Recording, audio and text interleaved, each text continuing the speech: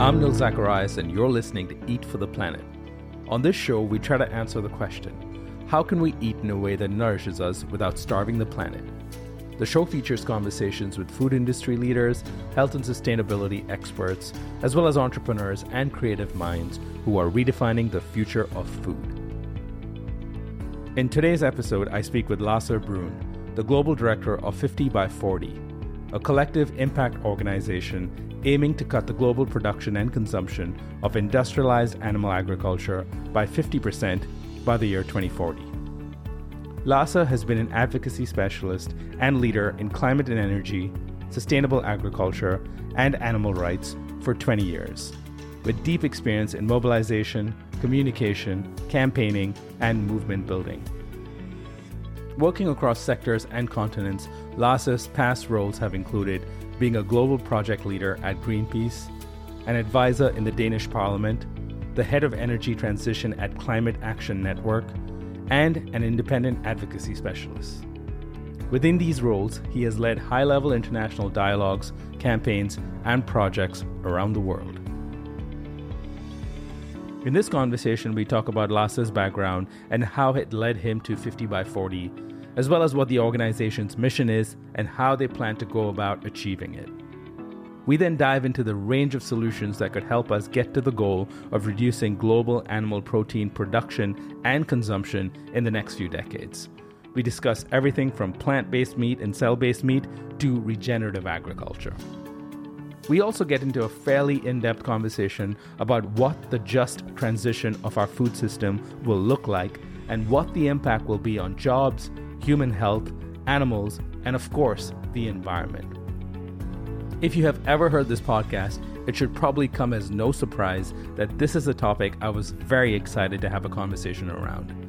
Lasse is a big picture thinker, and I found talking to him to be enjoyable, enlightening, and very inspiring. I hope you walk away feeling energized and excited about the work 50 by 40 is undertaking to build a better future.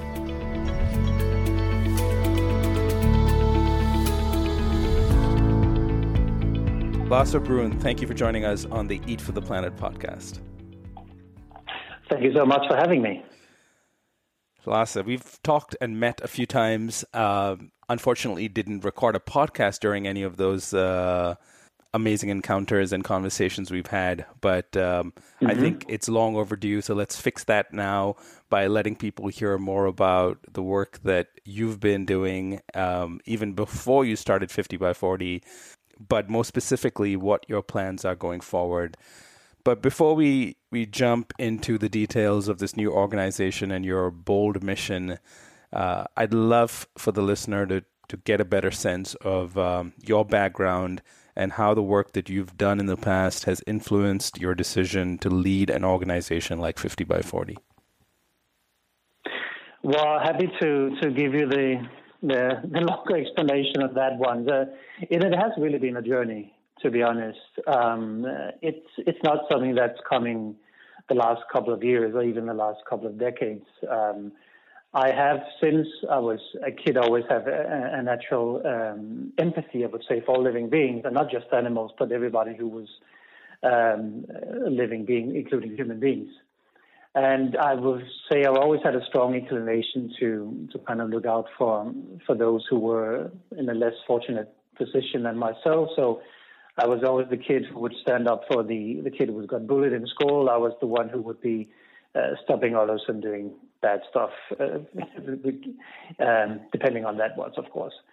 So when time came that I wanted to get more engaged, I'd say like when I was about 15, I already started getting into issues around vivisection. So I was working in an anti-vivisection organization in Copenhagen at the time, doing voluntary work for them, doing street events, handing out leaflets and getting engaged and so forth. And within a few years, I actually ended up leading that organization and organizing its advocacy, its outreach, and so forth. And that was kind of the first step I took in terms of organizing, doing something for the better. And at the time, my main focus was on anti-vivisection work.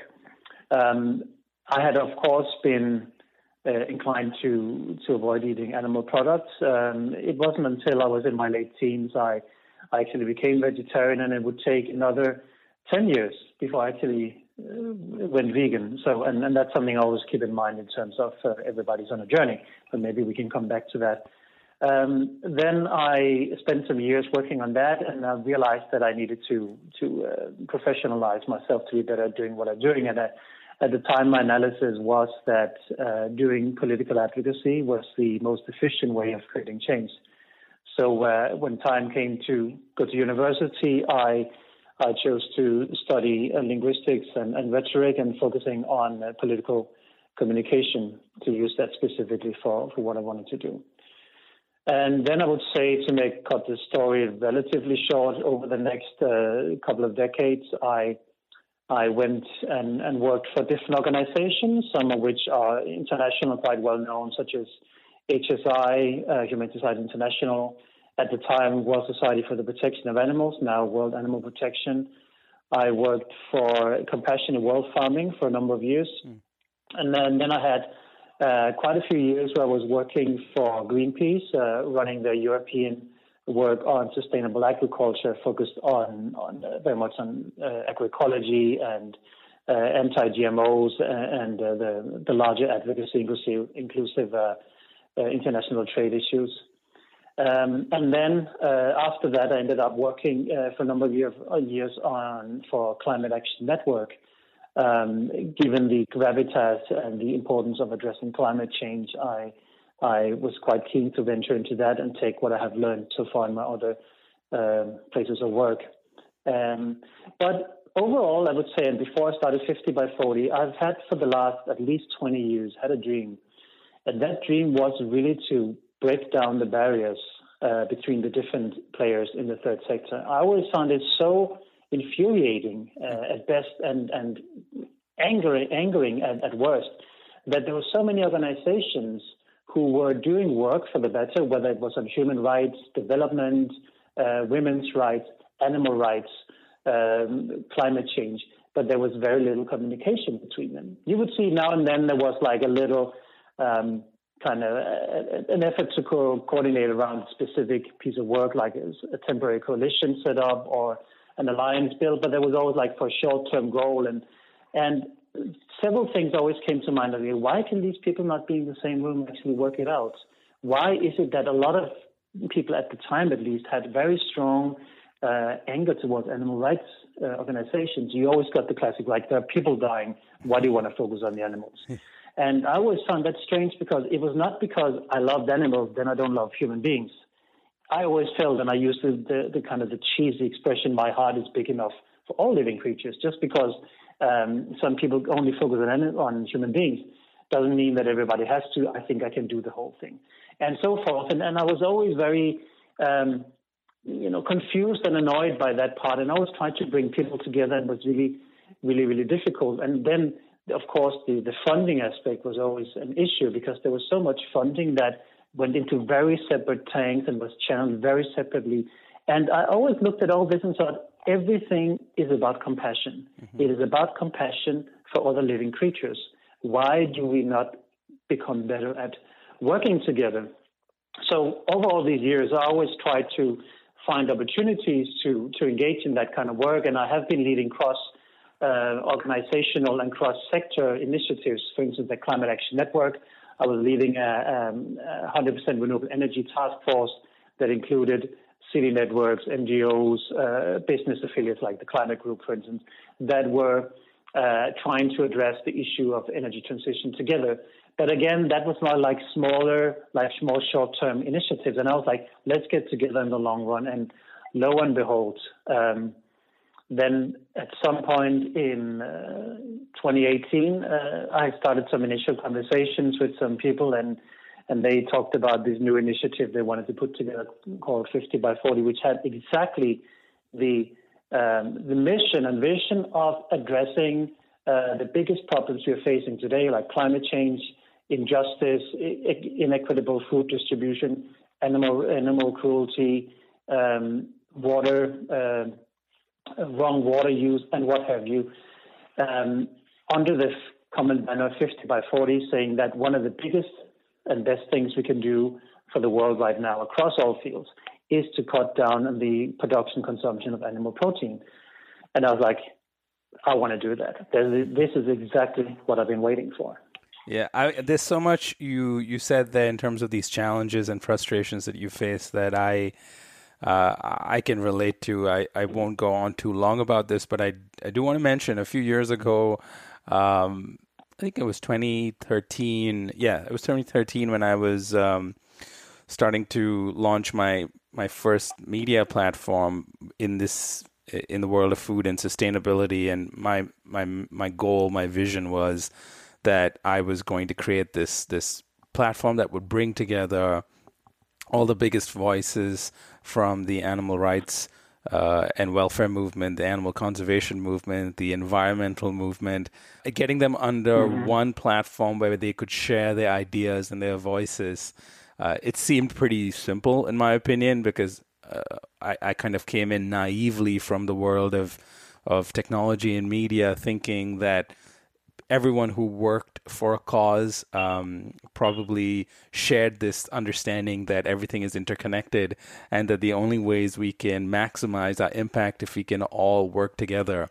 I say it was naive because what ended up actually happening when I reached out to people, especially when I got a lot of yeses from the folks in the animal conservation and rights movement, I started to get a lot of no's from the environmentalists. Because they made it, and they were not even hiding the fact that they firstly made it pretty clear they wanted nothing to do with the other camp, and they didn't see the connection between their causes.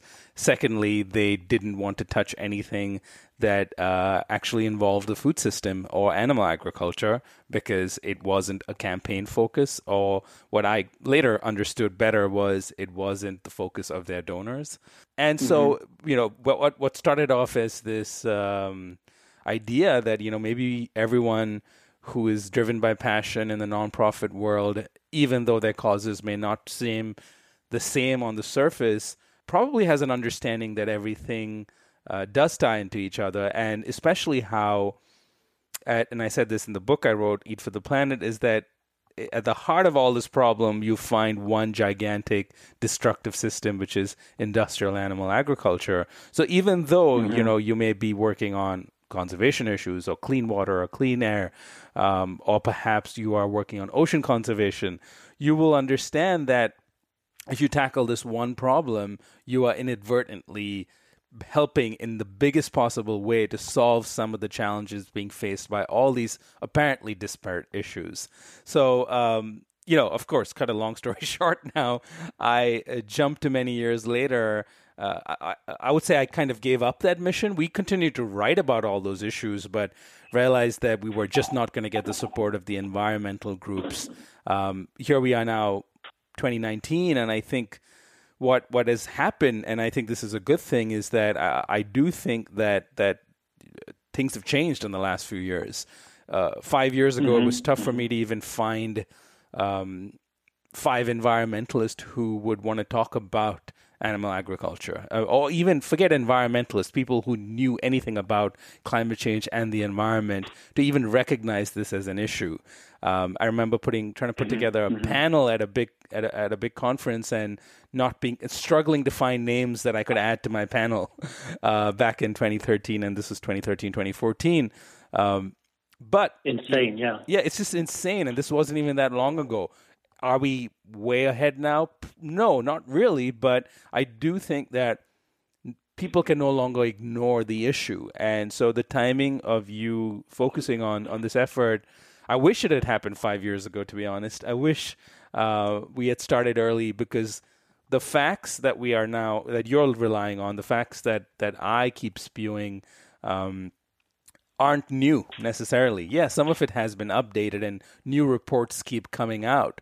But we've known for about 10 plus years now that if you don't look at our food system, and if you don't look at the global demand for meat and try to start tackling that problem, we almost have no hope of slowing down the pace of climate change. We can focus on renewable energy. We can try to convince governments around the world to do that. But if we don't address the food problem, forget greenhouse gas emissions. We're going to end up destroying our oceans. We're going to end up destroying our rainforests. And finally, I think now in 2019, to see, mainstream media covering these issues with what's been happening in the Amazon rainforest, it's about time.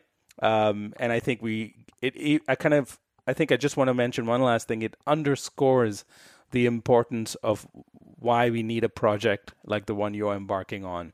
So while a majority of my podcasts focus on food entrepreneurs and solutions and how we are building a better food system, we cannot ignore the fact that there are layers of solutions that are needed. And one amongst many key ones is this cross activist collaboration and campaigns that need to start happening. So anyway, I just wanted to say that up front is that I've been waiting for this for long. I, in my own way, try to do something like this, but did not succeed in the way that I hope you're going to be successful. So I know when the moment I heard about this initiative, I was all on board in terms of trying to figure out how we could help and support and get the word out there so that we can start accelerating the pace at which this collaboration happens. Yeah. So anyway, for people who are listening and don't know what 50 by 40 is and what the mission is, maybe you can start there and also, of course, react to anything I just said. Sure. So, 50 by 40, first of all, it's called 50 by 40 because the name kind of encapsulates the vision of the initiative, which is to have a 50% reduction of animal protein consumption and production. It's important to have both by 2040. And that goal or that vision is kind of set as something that's seen as being very ambitious and also very attainable. It's actually realistic to get it done. We could become much more ambitious, but this has taken into consideration all the issues you addressed before, like the market power, the political issues, the behavioral change issues, the social issues, the global food distribution issues that all plays into creating tectonic shifts, if you will. So we think 50% reduction by 2040 is ambitious, but also realistic. So that is what we want to achieve. And we decided to make this the name simply by making it so blatantly obvious what we are about. And what are we? We are, we call ourselves a global collective impact initiative. So that means that we are an organization, but we are more than that. We are kind of we call ourselves sometimes a network of networks, because we try to bring together the best players within this field and open it up to new players that haven't been working in this before. So as I mentioned before, cross-collaboration between NGOs is crucial, and that's the backbone of this whole initiative. So we have right now a wealth of different organizations in terms of different sectors and different foci. So we have traditional environmental organizations such as the NRDC, Greenpeace, for instance, Friends of the Earth. We have more modern initiatives such as the Good Food Institute, focusing a lot on the corporate aspects and that change there. The biodiversity organizations like Rainforest Alliance or WildAid. Of course, the animal rights organization and welfare organizations such as Humane Society, International Humane Society of the United States.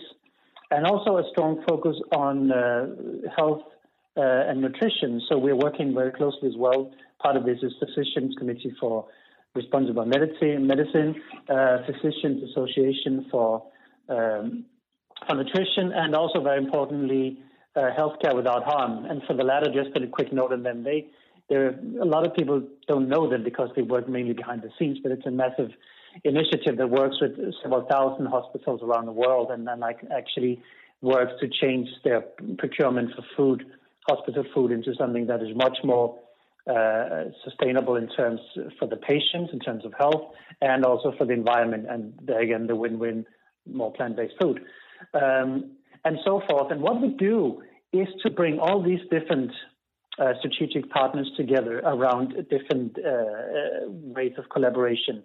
One thing is that we do collaborative projects, so that means we are finding ways of coming out as speaking to one issue with many different voices.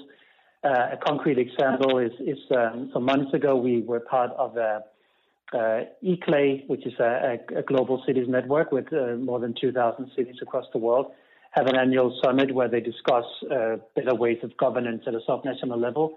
And they normally have a food track. And now this year we were organizing an event, that food track, speaking about the advantages from a health, finance, and environmental perspective of municipalities investing in changing public procurement for their schools, retirement homes, and so forth into much more plant-based food. So in this case, we had Greenpeace, Friends of the Earth, and 50 by 40 working with eCLAY to set up this event and cover all those different aspects and the complexity of the issue.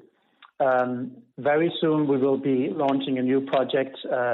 It's likely going to be around COP25 in Chile in December in Santiago, in which we're going to see again a vast diversity of the different organizations we have, speaking to the importance of decreasing animal protein consumption production, speaking to biodiversity, to health, social justice, and so forth.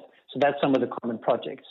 In addition to that, we actually do grant making as well. So we offer our strategic partners to submit proposals for initiatives or projects they want to run that feed into or supports the 50 by 40 vision and mission. So that can be, for instance, furthering the discourse around hospital foods.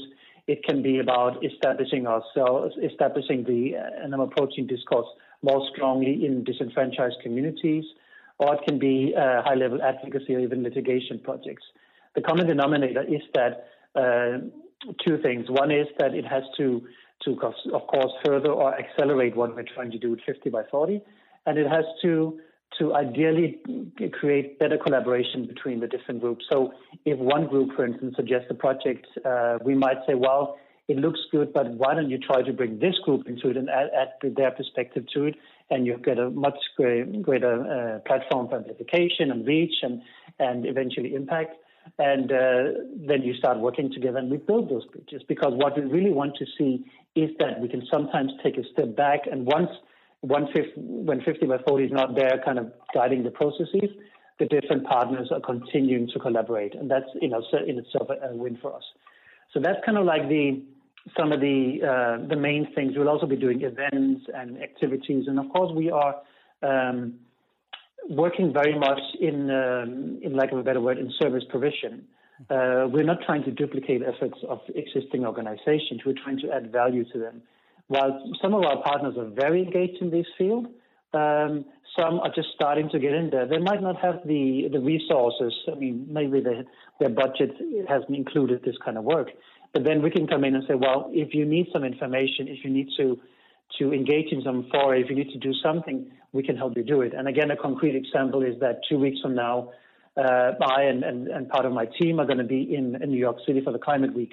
And one of the things we will be doing is that attending meetings, attending multilateral and bilateral discussions on the issues of nature-based solutions for climate change, and reporting that back to the partners. So those who are present can get that information, but also those who are not, don't have the time or resources or the current planning to go to New York, they can get that intel. And very importantly is that they can ask us, say, well, we would love to find out what is the current corporate outlook on nature-based solutions from X, Y, and Z perspective.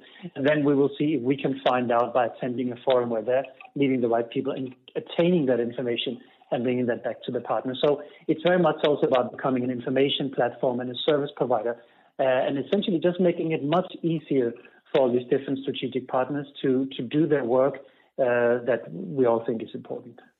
Yeah, and so how has the reaction been so far? It seems like, if I could sort of simplify that, and I think of 50 by 40 is almost this coalition of sorts that will run its own campaigns, that will help fund campaigns for other organizations. and will kind of play the role of being a platform that takes these ideas forward in a way that helps everyone because it is aligned with the one single vision and cause that you have. So I also want to say that the name and the fact that you have such a clear vision, I think definitely helps. I'm a big fan of simple, clear vision because when you know that's what your target is, your methods can be adjusted along the way to achieve the target versus if you keep having a fuzzy moving target, you're never quite sure if you are heading in the right direction. So that's firstly just makes it very easy for people to get on board. But I'd love to understand how the reaction has been so far from organizations that have decided or agreed to work with you or partner, and what are they seeing as a reason why they need to do this?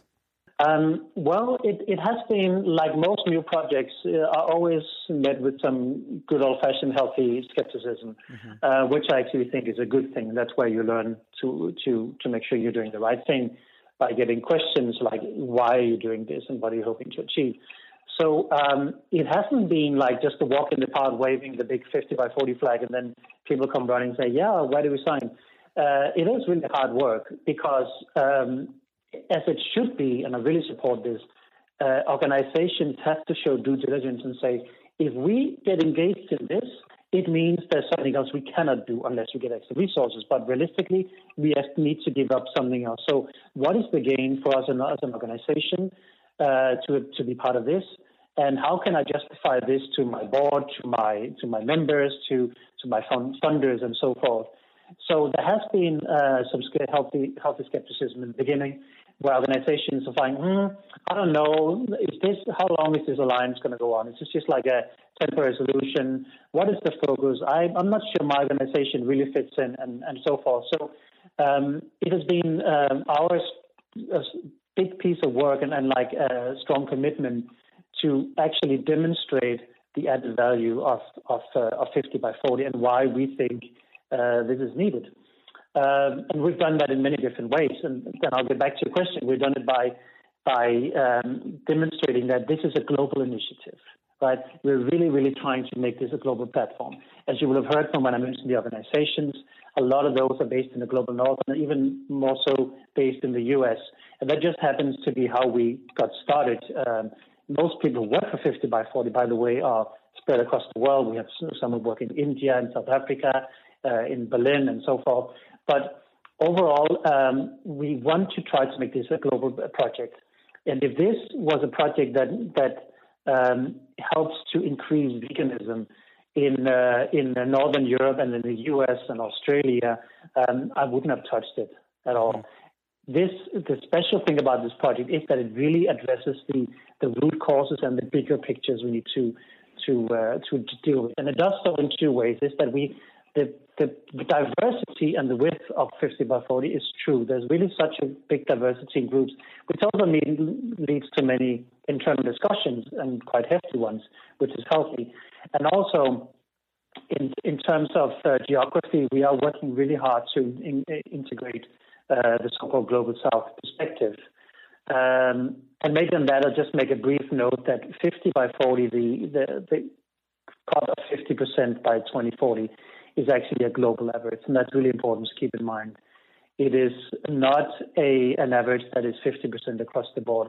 It means de facto that in particular countries like the US, Germany, Denmark, UK, and so forth, it will mean a 70 to 90% decrease in animal protein consumption by 2040. Whereas in other countries, particularly in the Global South, and particularly in sub-Saharan Africa, countries like Eritrea or Ethiopia, it will mean actually a net increase in animal protein consumption. The ambition is a global average. But then coming back to your question, so we need to explain all these things and explain that actually not only are we reaching far and across geography and sectors, we're in it for the long haul. I mean, this is not a 3-year campaign. This is not a 5-year, even a 10-year. We intend to keep this going until 2040. I intend to run this project if I do well, and then I retire, essentially. So, and hopefully have achieved what I want to achieve. Otherwise, I might have to stick on a few extra years. But this is essentially how we explain it to them. And then in the beginning, it is met with skepticism, and they want to see how that added value come about. And I think one of the first things is to demonstrate the value of just having those safe spaces where people can have those very deep conversations. And it is difficult, and it takes time. And a lot of people who really like the hard targets, the hard objectives, and the KPIs find it difficult to see the added value initially, because it takes a long time to bring people together and make them feel comfortable about having real, deep discussions about the issue at hand. And that is why we're trying to kind of promote what I call radical transparency, which is enabling a space where the different organizations feel safe enough to be vulnerable enough to open up and talk about the shortcomings within their respective organizations. And only in doing so, they can actually be honest about where they are and ask for the real help they need. If you create a space where you have different organizations that sit and talk, and particularly if you have funders on the call or the meeting, people always want to look good and want to say, yeah, things are going great. We might have a little thing here, but overall, and it might be that something going really, really badly. And instead of being honest about it and learning from other people, getting advice in a hive mind perspective, they end up sitting back, holding back with this and never get it solved. So I think one of the things we're trying to do is exactly create that safe space for people to have those conversations. And I feel we have slowly started to succeed with this. I mean, we haven't even been around for a year, but I think we're having some really good and deep discussions and honest discussions between the different organizations. And I do feel that they come and they talk about the added value of the collaboration. And as I mentioned before, we are really seeing different organizations liaising and collaborating around issues outside the 50 by 40 collective, if you will, and that by itself is a victory. So that was a very long reply to your question, but it is very complex. Movement building is incredibly complex, and it takes a long time. No, I totally understand that, and it's not a simple task that can be undertaken like a campaign, because you're trying to stay true to your vision, but at the same time relying on the ability to build consensus between pretty disparate groups that have their own agendas and their own strategic plans for the years ahead.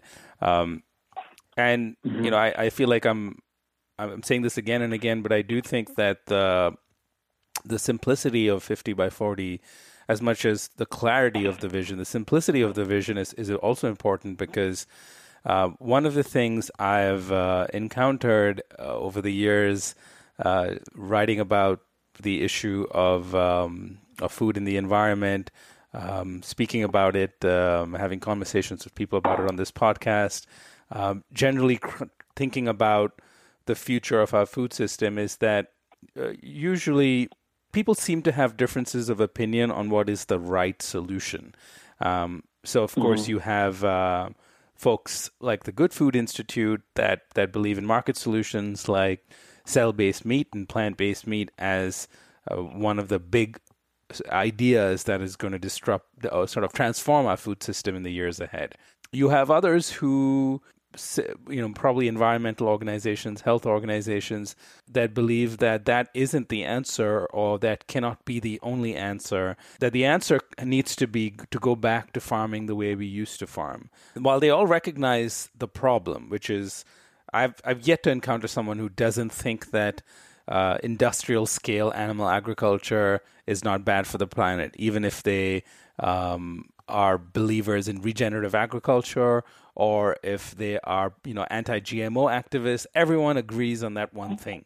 Which I think is great. So we can start with what we all agree on, which is we all agree industrial animal agriculture is terrible for the planet. The scale at which we do it to feed 7.6 billion people today is not sustainable.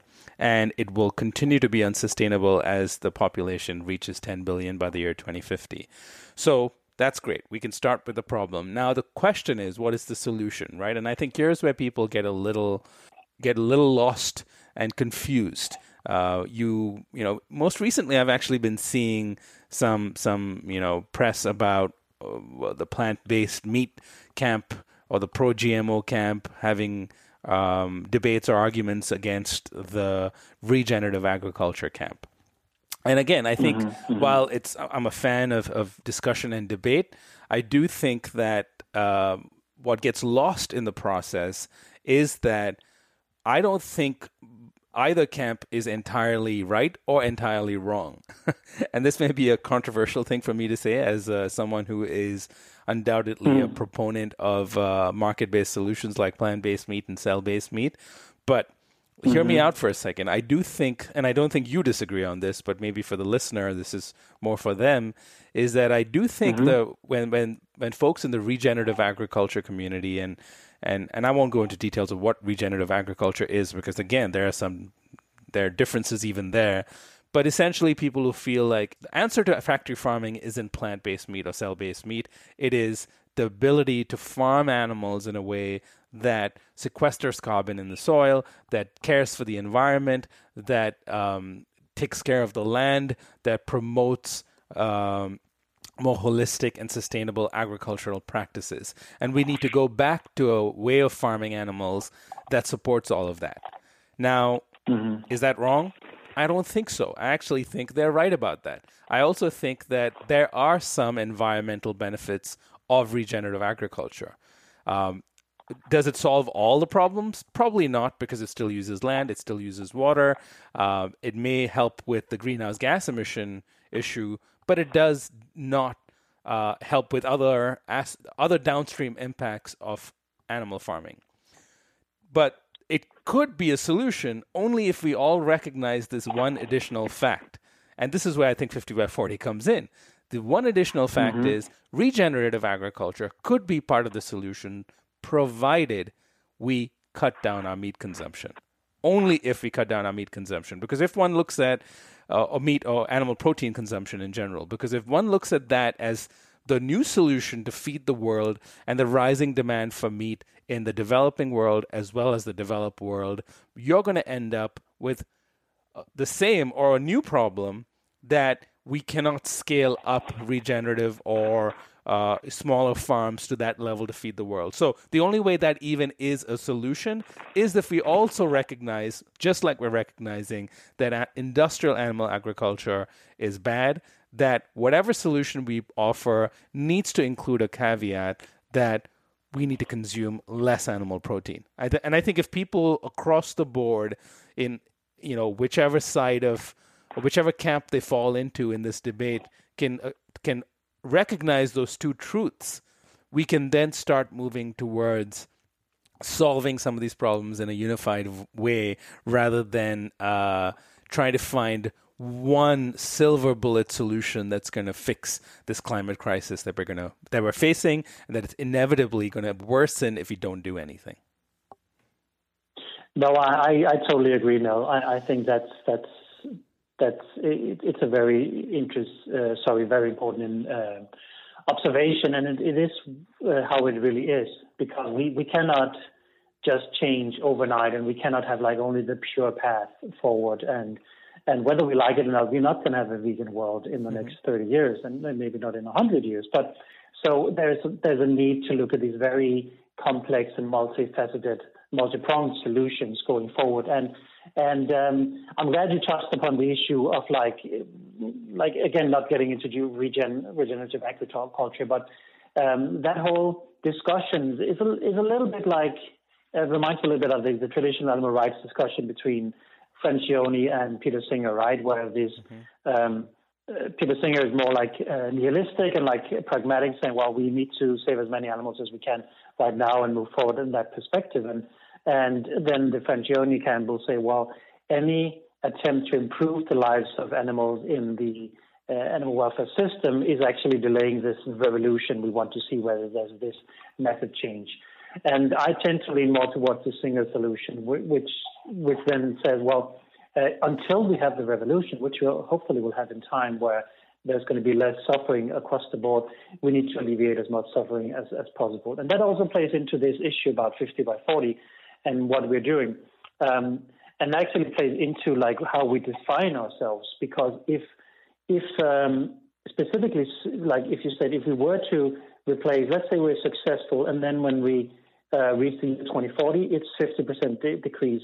And if then the solution has been that the McDonald's, the Tyson, the JBS's, all the big producers and the commodity traders have just exchanged 50% of their production across the globe from animal meat to plant-based meat or cell meat. Then we're good. No, it wouldn't be a solution at all, because then we'll still see all the different problems we're seeing today, which has to do with how food is produced, how food is distributed, the equitable or inequitable food distribution, and so forth. So in 50 by 40, we say we want to see the transition and the reduction by 50%, but we very much want to see the remaining percentage and being sustainable agriculture that abides by the principle of agroecology and even food sovereignty in terms of access to and the right to produce food yourself, and taking much more away from a centralized, big corporate production. So, of course, having said that, then people say, well, don't you work with organizations that work with the big producers like Impossible Foods or Beyond Meat and Fry's and what have you? And of course we do, because that's part of the solution. And we have to have all those different aspects along the way. But if you'll allow me, I wanted to just mention one thing that I'm really excited about, and I think could be a game changer going forward. And that is in terms of the societal aspects of changing the whole food market. What does that mean for the workforce?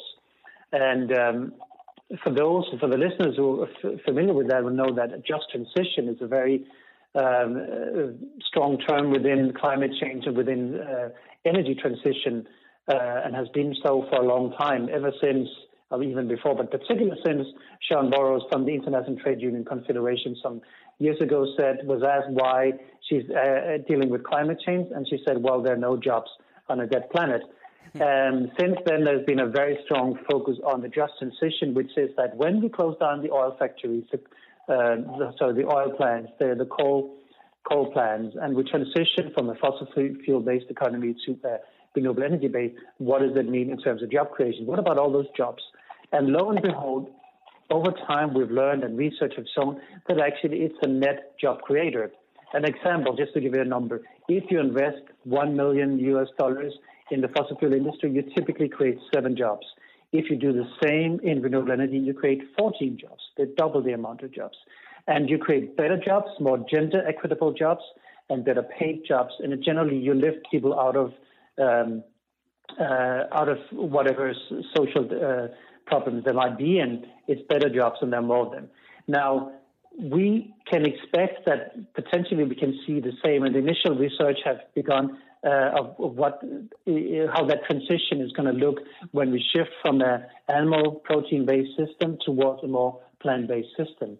And there are 2 ways of looking at that. One is to learn a lot from the clean energy revolution as we've seen now, and presumably a lot of that can be applied to, like, specifically people working on farms that produce plants versus meat.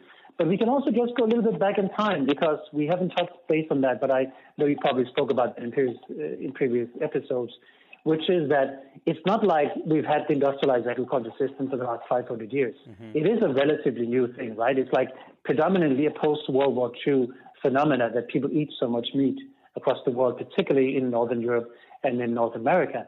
And so it's also learning from what is it used to be back in the day. And if you take the amount of jobs you had back in the day and then create them in a way that is sustainable to the workforce, and you take into consideration all the technology you have, I think we can be looking at something really, really interesting.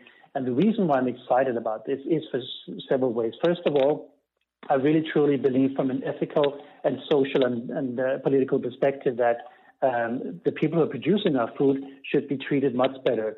Often farmers end up taken hostage between organizations like in the third sector, like 50 by 40, saying we need to produce better food, and then the big corporations are squeezing the farmers to produce more and more and more for lower prices.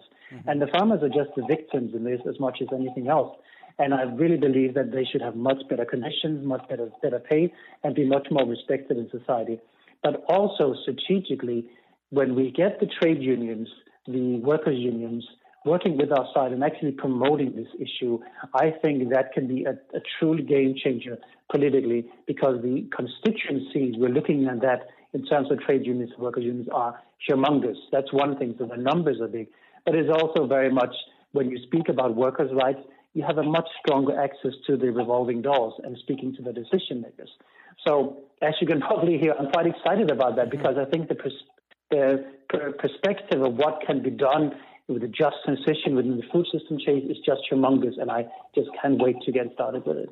So glad you brought that up, because one of the things that frustrates me with most solutions to the problem of inequality and, of course, climate change and the problem with unnecessary suffering is that they tend to be too targeted and too sort of myopic in their views, and sometimes you need that. I mean, you can only, sometimes it feels like the only way you can make progress is to tackle one problem at a time, and that trying to have too broad a view can sometimes be counterproductive because you then end up lacking focus.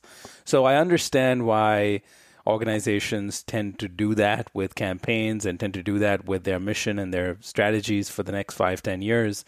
But what ends up happening is then we'll see everyone then jumping onto the same solution because they see one organization or campaign making progress, and they kind of start to piggyback on that. And what ends up happening is you miss the bigger picture then. And so just even forget organizations. Even let's just take the example of what I mentioned earlier about, plant-based meat or cell-based meat, and the fact that, as you said, JBS, Tyson, Cargill, everyone seems to now be diversifying their protein portfolios by, adding in some plant-based options or blended options or investing in companies that are working on those technologies.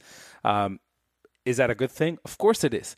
Is that alone the entire solution? As you said, not really, because while we are saying it's good that Tyson is doing what they're doing, if we're also not holding them accountable for the continued bad that they're doing and not working to transform their current agricultural practices, which, as you've said, are pretty recent, only in the last 60, 70, 80 years probably, we are not going to end up building a truly sustainable food system. What you're again doing is Band-Aid solutions to a much larger interconnected problem.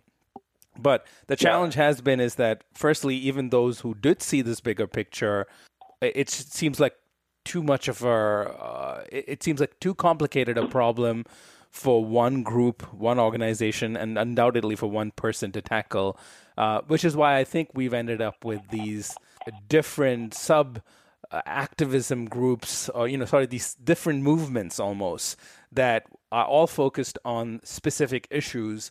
But I think in our trajectory as humanity on this planet, we've reached a point where maybe now is the time to see that bigger picture, to realize that when you're talking about climate change, you are talking about workers' rights, that when you're talking about animal suffering, you are talking about environmentalism.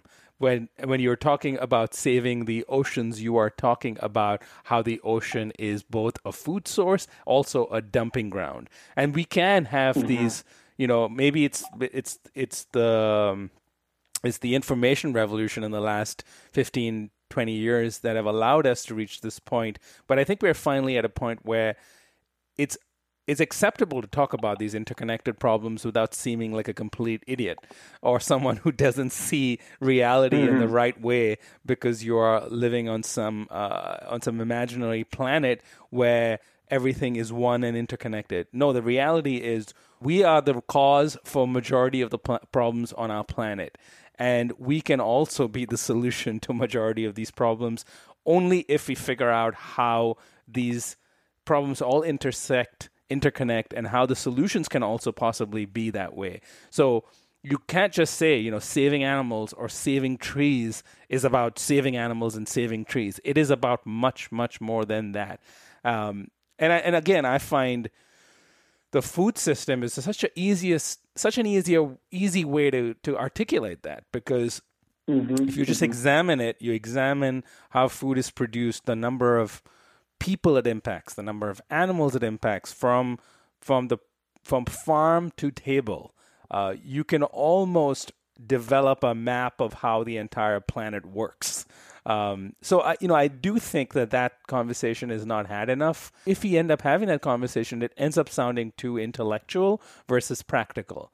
So the fact that you are now, leading an organization that is tasked with arriving at practical solutions to what may otherwise seem like pretty esoteric problems or esoteric sort of ideas about how clean energy or sustainable agriculture can also lead to more jobs, how tackling climate change is also about tackling food security and then national security. I know you're excited, but I think I'm getting even more excited now to think about what can actually happen if we get everyone to just sit down and recognize this and have 50 by 40 take the lead on it. So no one organization has to bear that burden. You exist to almost create this clearinghouse, whether it is for funds, whether it is for ideas, whether it's for campaigns, that allows this truly sustainable food system to unfold in the years ahead. Well, I certainly hope so. I'm very thrilled about this, and it just in what you said now, and how people are starting to really accept the complexity and the interconnectivity of things. It's always important to meet people where they are and not where you want them to be, because there is a tendency when one has been working on these issues for a very long time, and then people say, "Oh, maybe we should try this," and some people say, "Well, we suggested that 10 years ago," but that's not really helpful. It's like saying, "Well, that's great. We are then on the same page, and let's try to see how we can work on this together." And it is true, the cliche to change everything, we need everyone. It is very worn out, particularly in the climate change scene, but it is really true. We don't solve the big issues by addressing multilateral funding streams or corporate only or NGOs or national. We need everything. We do need the international flows to change. We need the multilateral discussions at the CBD, UNFCCC, FAO, and so forth to bring about the solutions between countries. We need the national decision makers of government to take charge and really be ambitious and proactive about creating this change. We need subnational entities like municipalities, big cities to really take the charge, the corporations, the investors, the NGOs, and of course the consumers. Everybody has to work together on this, but I truly believe we're heading towards a space where this is doable, and with a little luck and lots of elbow grease, we will get around to creating that change we need. So, I don't want to put a damper on all the enthusiasm and the excitement around 50 by 40, but you have to be realistic that this is going to be supremely challenging to achieve, which is why no one's done it in the past and no one has embarked on such an endeavor. How do you view those challenges? Like, what do you anticipate as being the biggest hurdles to bringing about this sort of a global shift? I think there are many things. I can give you many examples, but I think I'll mention like three key things. We need extreme ambition, we need extreme patience, and we need extreme humbleness. Ambition, because unless we keep banging on how urgent and important this is, we are not going to make it. And that is that every time we're having those difficult conversations, whether it's within 50 by 40, whether it's with people we're targeting from an advocacy perspective, or whether it's third parties we're trying to bring into the conversation, we need to be flexible in the conversations, but we cannot bounce or budge on the aspects of what we're trying to achieve and the importance and the urgency of it. We cannot go back. It used to be that you say, well, yeah, let's see what we can do, and yeah, we'll work it around. So we cannot do that anymore. We are obliged to really push for the urgency and importance of this. So always keep your eyes strong in the ball and make everybody else see that ball.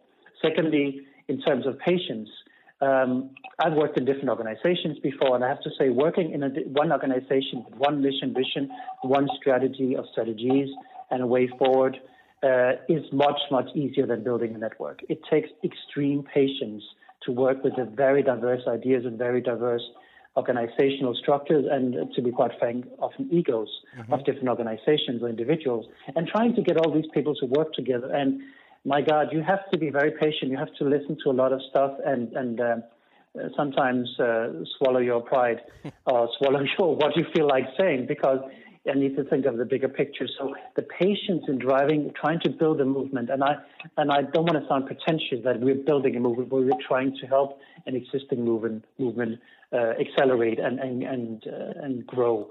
So the patience is important. Then humbleness, and I mentioned that before. It is meeting people where they are. No, there's nothing wrong with somebody who has never had a thought about, trying to decrease their animal protein consumption, whether it's an individual, a corporation, or government, or a municipality. The second they actually realize that they want to do that, they should be applauded. Shouldn't say, "Wow, we did it for 30 years ago.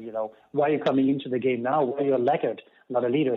They should be applauded for taking that step. And that leads me to a very strong tactic I want to really highlight here. And for those who know me, it's something I'm always banging on about. It's kind of a hobby horse of mine, which is when you want to change things, whether it's individuals or decision makers or strategies, if you change to something new, radically new, it is the same as admitting you were wrong before. Now, that's completely self-evident in everything in life, but we should not underestimate how big a factor that is when you're trying to create change. And that is particularly pertinent when it comes to politicians. If a politician has been saying, well, there's nothing wrong with animal protein, and there's nothing wrong with indulging in that, and all of a sudden they realize actually it is a huge problem. Mm-hmm. For them, it might be easy to change the personal perspective and change the way they think about it. But actually, if they want to go to their constituents and say they made this change, they could end up looking like idiots, because people are going to say, but for 20 years, you said there was not a problem. Why have you changed now? And they're going to, I saw the light, I had an epiphany, whatever. Mm-hmm. And to that end, it is very important, and it's our obligation to try to help to find way out for people like that, because there are a lot of decision makers, a lot of people who wants to make the changes, also corporations, but they are afraid of how the change is going to make them look. Mm-hmm. And if we in any way or shape or form can help them make that change and actually make them look good instead of looking what they perceive to be stupid, it is a good thing. Mm-hmm. Which is also why you often see when new publications come out, like you had the Eat Lancet report coming out lately. And I'm sure if you did an analysis of like how many decision makers came out and said, actually now I think we should change the policy for eating less animal protein, after that report, relative to before, you'll see many more after. That is because they can use that as an argument saying, well, I wasn't sure before, but in light of this new evidence, there's no doubt about it, and therefore I'm changing. I'm growing, I'm evolving, I'm becoming a better politician, I'm becoming more responsible, and so forth.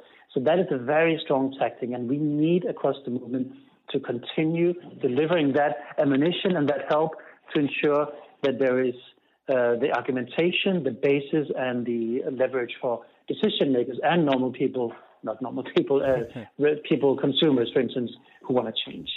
So that's a very concrete thing. So those are like some of the things I wanted to highlight to your question there. But I think it's about acknowledging that we're in it for the long haul. And again, that's coming back to what I think makes 50 by 40 strong, is that, we might lose some strategic partners over time. They're going to say, well, maybe this wasn't for us, and that's absolutely fine. It might be unfortunate, but it's fine. We might gain some more others and so forth. But it's an evolving process. And it's not like we're going to reach an equilibrium and then we have a certain size and we're just going to march forward. Things are going to change over time, and we just need to be really, really good at moving ahead with the changes. Yeah. And on that note, one thing that makes me really, really positive and really, really hopeful about the future is seeing the change in young people today. I'm not that old myself, but I mean, people in their like late teens and early 20s and even early 30s seem quite young. And the amount of awareness and the appetite for change and the engagement is just tremendous. And 20 years ago, when I was talking about roughly some of the same things but didn't have the vehicles to drive things forward, I was met with a completely different wall of fear, prejudice, skepticism, anger, or what have you, like all the different things. Whereas today it's a very different thing. It's actually cool to talk about these things, which is something I still need to get used to. And a lot of young people are really on to this, and they're thinking about their future. And of course, Greta Thunberg is a great example. But it's across the board. When I speak to young people, I really feel this change, and that makes me really hopeful about the future. And as generations start getting more engaged, the young people who are engaged now get the buying power as consumers, they get the voting power, they get in places and power, positions of power. I'm hoping and really believing that things are going to change for the better, but it's not going to happen by itself. So we need to keep providing the momentum. I agree with everything you said. I love how you articulated the three-prong kind of tactical approach with how you're going to go about achieving this, what seems like a pretty big task.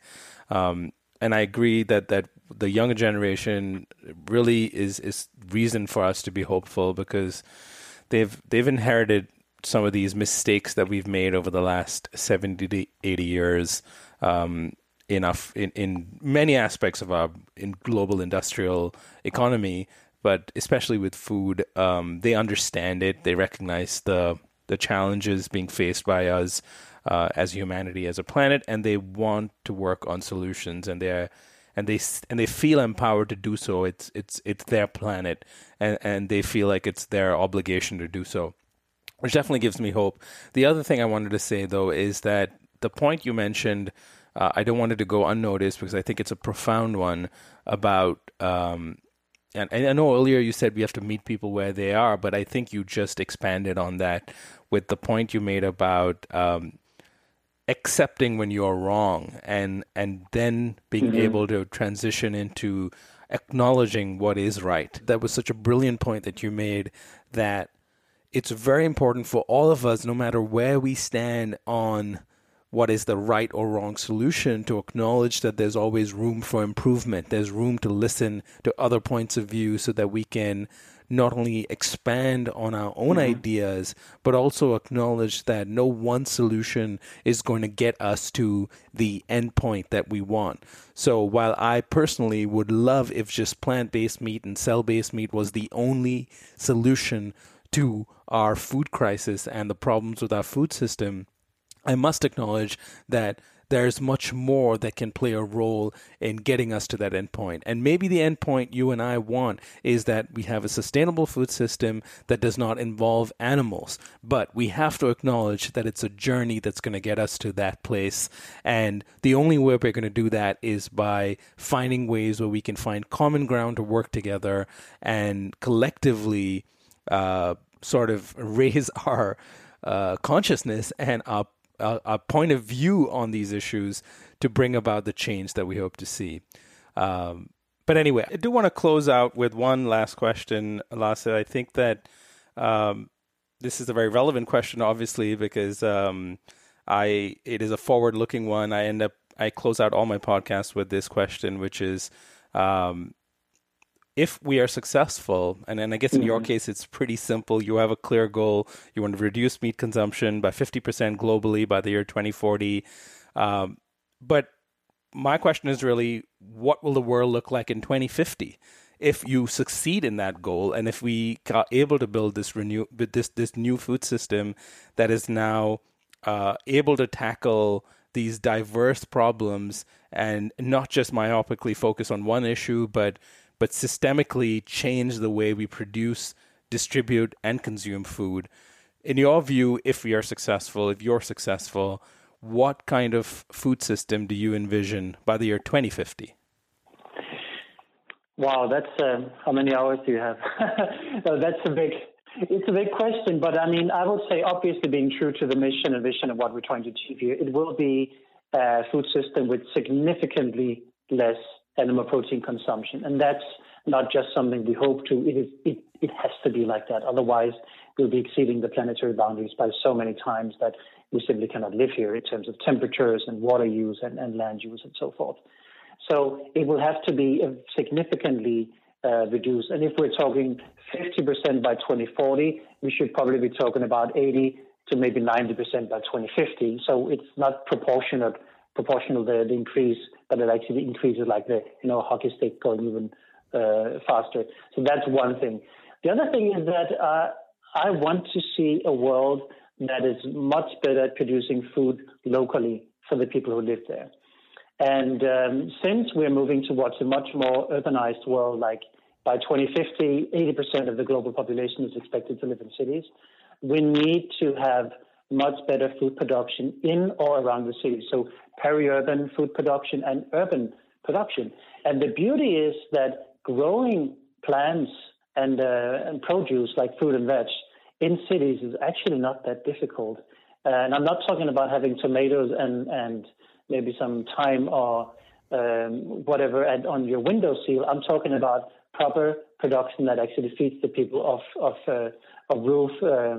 rooftop productions and so forth. And for another podcast, we can talk much more about that, because I think that's another huge issue that's coming, massive urban food production. But having that local production, or which is urban or peri-urban, takes away a lot of the problems we're seeing with food production today, which is, one is the input needed to produce it in certain areas. So that's lots of import and export that is detrimental in itself from climate perspective. And it's also the transportation of particularly perishable fresh produce like fruit and veg to the big cities. We can cut a lot of down in terms of transportation, in terms of production, and also those plants, whether we're going to be growing in cities, are by themselves carbon sinks that will suck out a lot of the carbon out of the air and actually purify the air, make it better for the people living in the cities. So we don't need this dystopian future like looking like Blade Runner, but actually much more a future where it's cleaner, it's nicer, it's more based on entirely based on renewable energy and local food production. I don't think that is going to be a problem at all. It's just a matter of willfulness and governance. So the animal protein issue, the local production, and then it also, again, in terms of ownership, I think is really important. I really want to see a move away from having a handful of the biggest corporations controlling the food, or the big six in terms of the fertilizer and the pesticide producers and the big trading companies, which often leads to quite problematic food production systems where the consumers and the farmers are taken hostage in a bigger geopolitical financial game. So let's try to move much more towards people producing their own food when it is possible.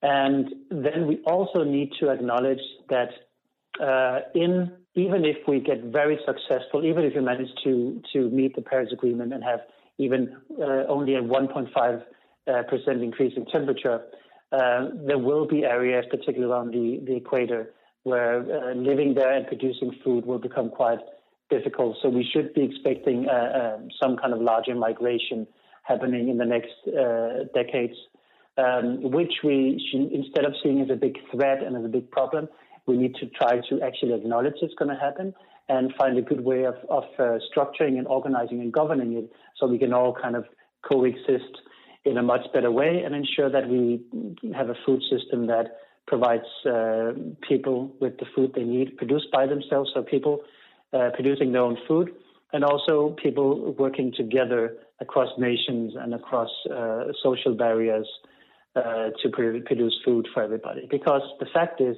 if we move towards a much more plant-based diet, there's more than enough space on the planet, more than enough space to grow all that food. There's plenty of space, even so much so that we can start reforesting and afforesting large areas of the planet and have much more biodiversity of wildlife and carbon sinks returning. So migration, expectancy and governance of that, local food production, and of course, much more plant-based food. That would be my best take.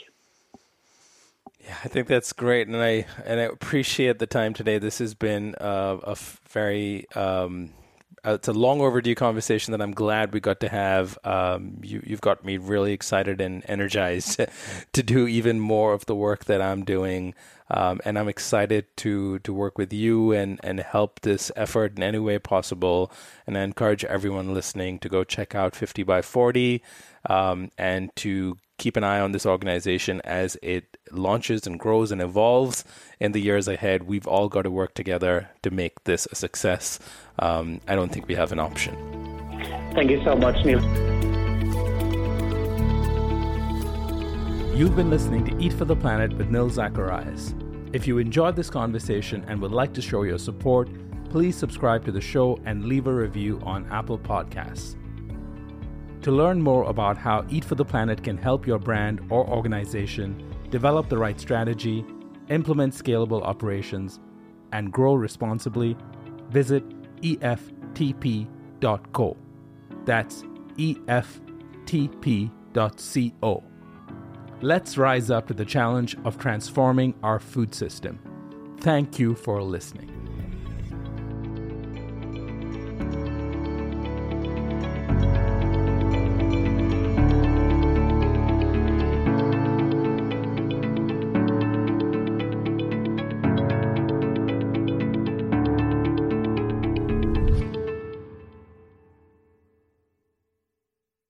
Everyone is talking about magnesium. It's all you hear about. But why? What do we know about magnesium?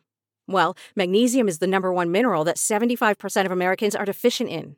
If you are a woman over 35, magnesium will help you rediscover balance, energy, and vitality. Magnesium supports more than 300 enzymatic reactions in your body, including those involved in hormonal balance.